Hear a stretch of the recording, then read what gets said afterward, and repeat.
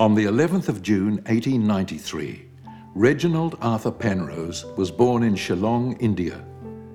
He was appointed to the Victorian Police Force in 1913 after previously working as a clerk.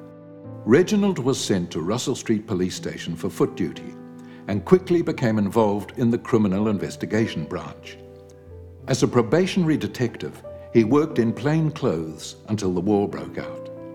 Reginald enlisted immediately and became part of the 7th Battalion, arriving at Gallipoli off the Turkish coast on the 25th of April 1915. Constable Penrose was promoted to corporal in his battalion and sadly passed away on what we now know as Anzac Day.